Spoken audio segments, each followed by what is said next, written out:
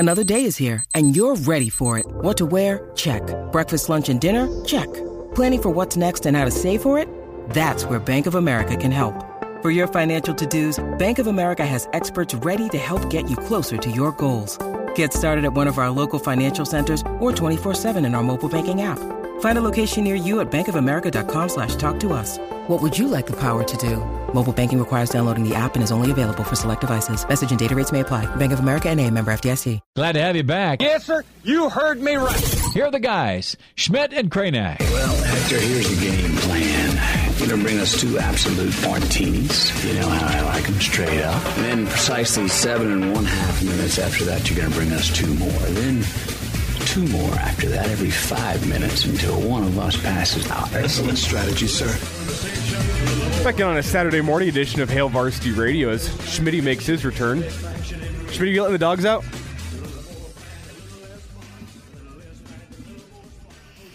We're good.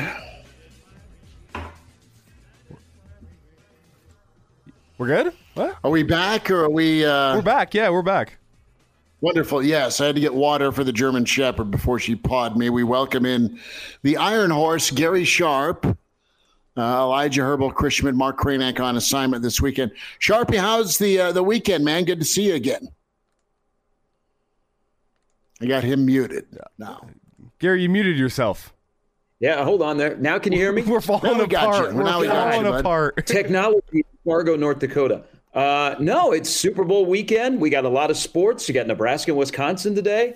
It's kind of, the thing about it is we've had like nonstop 2 months talking about Matt Rule. This is kind of like the dead period because there's nothing until, the start of spring ball. Mm-hmm. But I actually kind of like the downtime and, of course, Super Bowl weekend. So hope you guys are doing well. You all look good.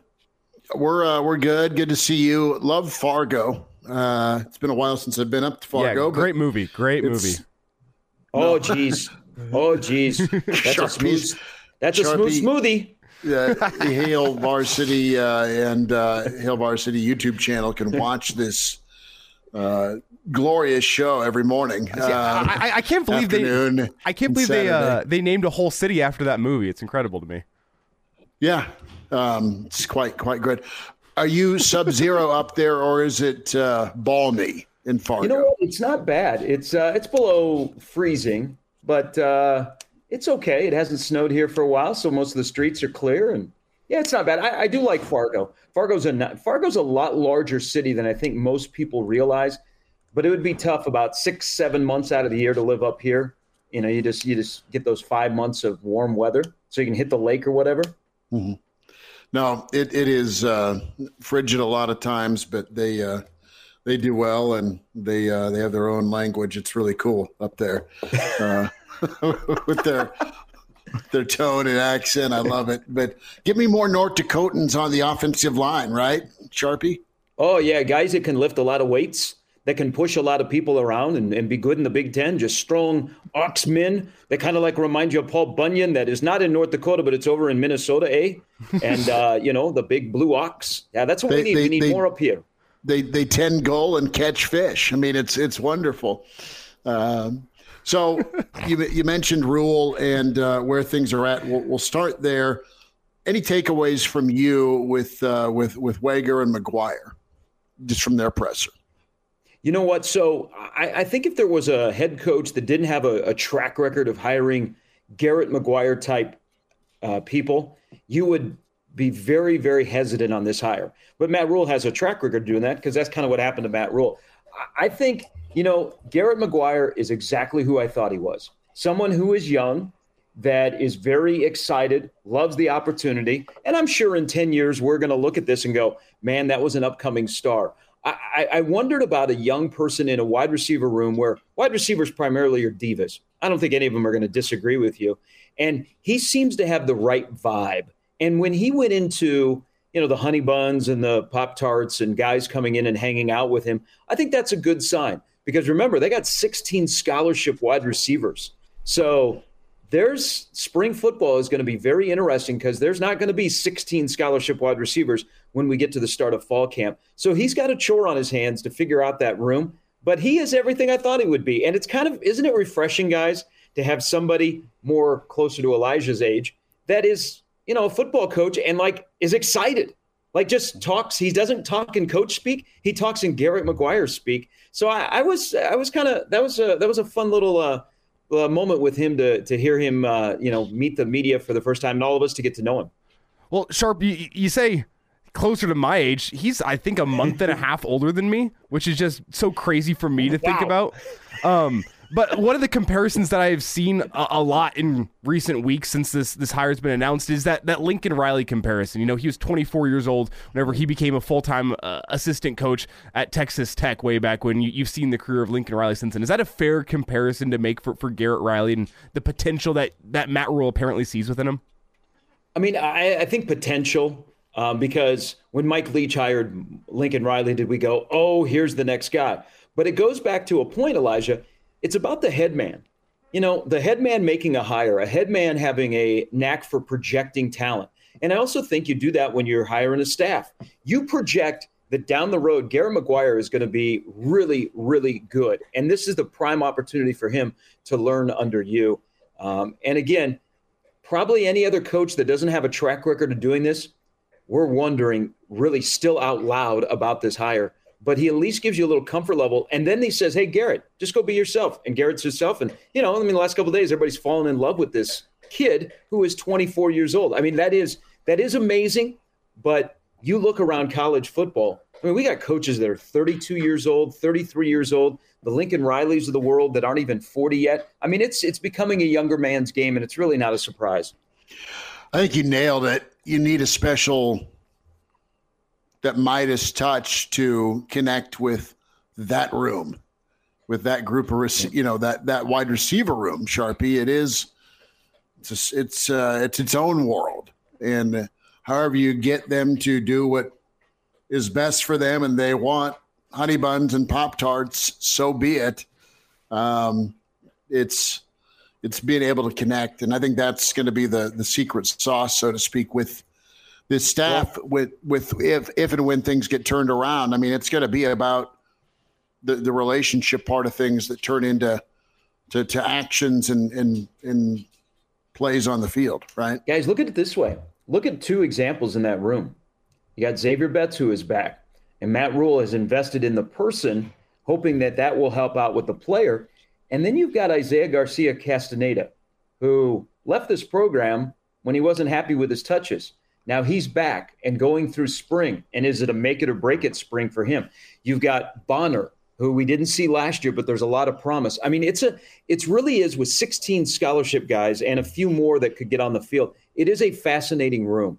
And I will be curious to see how he structures it and how it breaks apart. Because I think when we get to the season, I mean, what are we looking at? Maybe 9 max that we could look at in a rotation. And then we whittle it down to about 7. So there'll be a lot of competition there, and that'll be like the first test. It's really, if you look at the 2 hires in the offseason where you went, let me think a little bit about that. Offensive line and wide receiver.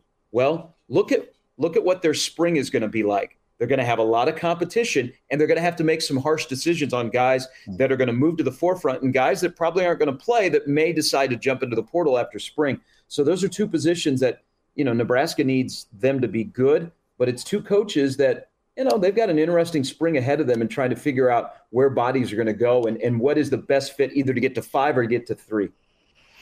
Gary Sharp with us, the Iron Horse, Hail Varsity Radio Weekend Edition. Gary, we were talking about this yesterday, and, what's the right answer here with what you need at quarterback. And I know what Nebraska has on the roster. There's some unknown with guys that have been in the room. You've got Casey Thompson that's back. You've got Sims that's a dynamic athlete. You've got the Raiola factor on the horizon. And you have his skill set and the hype around him. What does Nebraska need at quarterback? I wanted to get your take on this. We had a fun chat yesterday afternoon about it. You want that program changer? Do you need a program changer? Nebraska's always had good dudes at quarterback for the most part. They rarely fall into the serviceable category. And what do you need to win? What's that quarterback got to be? Yeah, and this is going to be a discussion until we get to that Minnesota game, because you have two guys that are in the running where one day, aren't you guys saying, I think it's Jeff Sims. The next day you're like, man, I heard Casey Thompson is like taking the lead during mat drills and all of that stuff. And you're like, here we go. First of all, I think they need somebody to stay healthy. It's been very rare that Nebraska's had a quarterback start 12 games in a season when they've gone to the 12-game schedule. And both of these guys have missed time due to injury. I also think you don't need a quarterback to be Superman, but I think you need a quarterback when it's time to be Superman. You are making plays, you're clutch. And I think just to get guys in the right spot and to run the offense effectively. I also think it's not just on the quarterback, but as we saw last year, man, you have to have you have to be in sync with your OC and the quarterback. They've got to be on the same page. Hey, I can't do this. You can't make me do this because it hurts our offense, and vice versa. So, that's where Marcus Satterfield, an advantage for Jeff Sims is Satterfield's going to see up close what Jeff Sims can do in real live action. Casey can be off on the side and get mental reps, but you're also working with the wide receivers. But I think just being consistent and making plays when you need to make plays and getting the offense in the right position on every single play. And you know what? And don't ride the roller coaster. Even if Nebraska has a boring, just simple quarterback that just, throws the ball at 64, 65% completion rate and moves the ball down the field, I think Nebraska is going to be fine. Gary, this is the most competitive quarterback battle we have seen since when, in your opinion? That's a good question. Crouch? I mean, you might have to go to Crouch and Newcomb, going back a ways. So I look at that year with Taylor Martinez and Cody Green and Zach Lee. That was a really good one. I think that was 2010. Yeah, and and that was just a case of, all right, when Taylor gets up to speed, are you going to unleash him and let him go? Yeah, no, I think there's very few instances where we could all say, honestly, there was a quarterback competition like we're going to have this year. And let's pause for a moment. How much of a quarterback competition will it be? Is Jeff Sims going to have a big leg up after spring that Casey Thompson's got to rally? It is funny, like if you ask your listeners and you say, okay, what's the vibe? How many people are on Casey's team? Because Casey Thompson drew a lot of fans last year with what he put up with and what he endured and trying to get to the finish line. And then Jeff Sims comes in, and because of the familiarity from Matt Rule looking at Jeff Sims, they talk more about him, but you always see that Rule says, oh, but also Casey. I don't think it'll divide the fan base, but it's for the first time, kind of, Elijah, to your question, it is one of those things where people are like picking sides. You either like the new shiny toy or you're like, you know what? I like what we had last year. I want to see that come through with a new offensive coordinator. But through it all, this is the best thing to happen to Nebraska, because I do believe that this will be the first test of Matt Rule to make this a fair competition, because you can't fool guys in the locker room because they're going to be around these guys all the time. But this will be the first test to Matt Rule to see how he handles it. And, like if Casey Thompson isn't the guy, what do you do to retain Casey Thompson to make sure that he's not going anywhere? Not that I'm saying that he will, but it's going to be the first test of Matt Rule to make a key decision that'll move this football program forward. But it's going to be great. I think it's great for Nebraska. I think it's great. They'll have so much competition during spring because you have so many bodies, scholarship bodies. Think about the first day they put on pads in that first scrimmage, what that's going to be like, And even as we talk about two quarterbacks, it might not be a bad thing to have to be the third string quarterback, right, this year? No, it get groomed, learn, develop, get better, and then have a shot whenever that opening happens to go win the job. Sharpie, it is a chance for your other Big Red, Andy Reid, to make it happen tomorrow. Second Super Bowl championship, third appearance for him.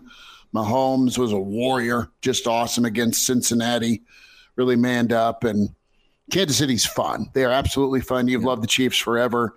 Philly's a whole kind of wow factor with what they've done.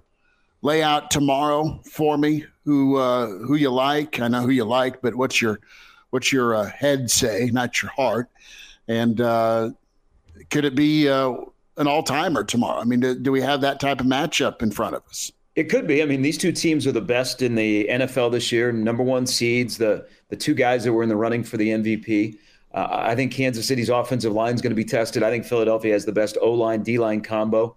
I don't think enough people are talking about Jalen Hurts' injury. Everybody wants to talk about Mahomes' ankle, and he's getting close to being, he's not going to be 100%, but I bet he's about 90, 95%, which is huge for Kansas City because Philadelphia struggles when guys get out of the pocket and they scramble. I think Mahomes with his offensive line going against that really, really good defense and two of the better cornerbacks in the game, that's where the game is going to be won. In my opinion, I know everybody talks about defense. Can Kansas City stop Philadelphia running? I think Kansas City has to make some plays offensively, but I do think it's going to be a great game. I mean, it's kind of under the radar. The NBA has kind of stolen the thunder this week, and it's Philadelphia and Kansas City, and you have that week off, and it's like, but I think we're in line for a really, really good game tomorrow. And of course, I'm hoping that Kansas City wins. I do think Kansas City will find a way to win. I had them 28-24. Gary, that's a good score. That's what I had.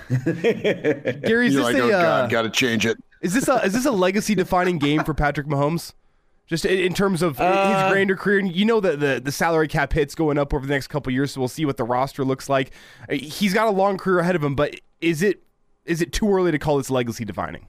Yeah, I think so. But and that's understandable, and he gets asked that, and 5 straight AFC Championship games. This is his 3rd Super Bowl in the 5 years he's been a starter.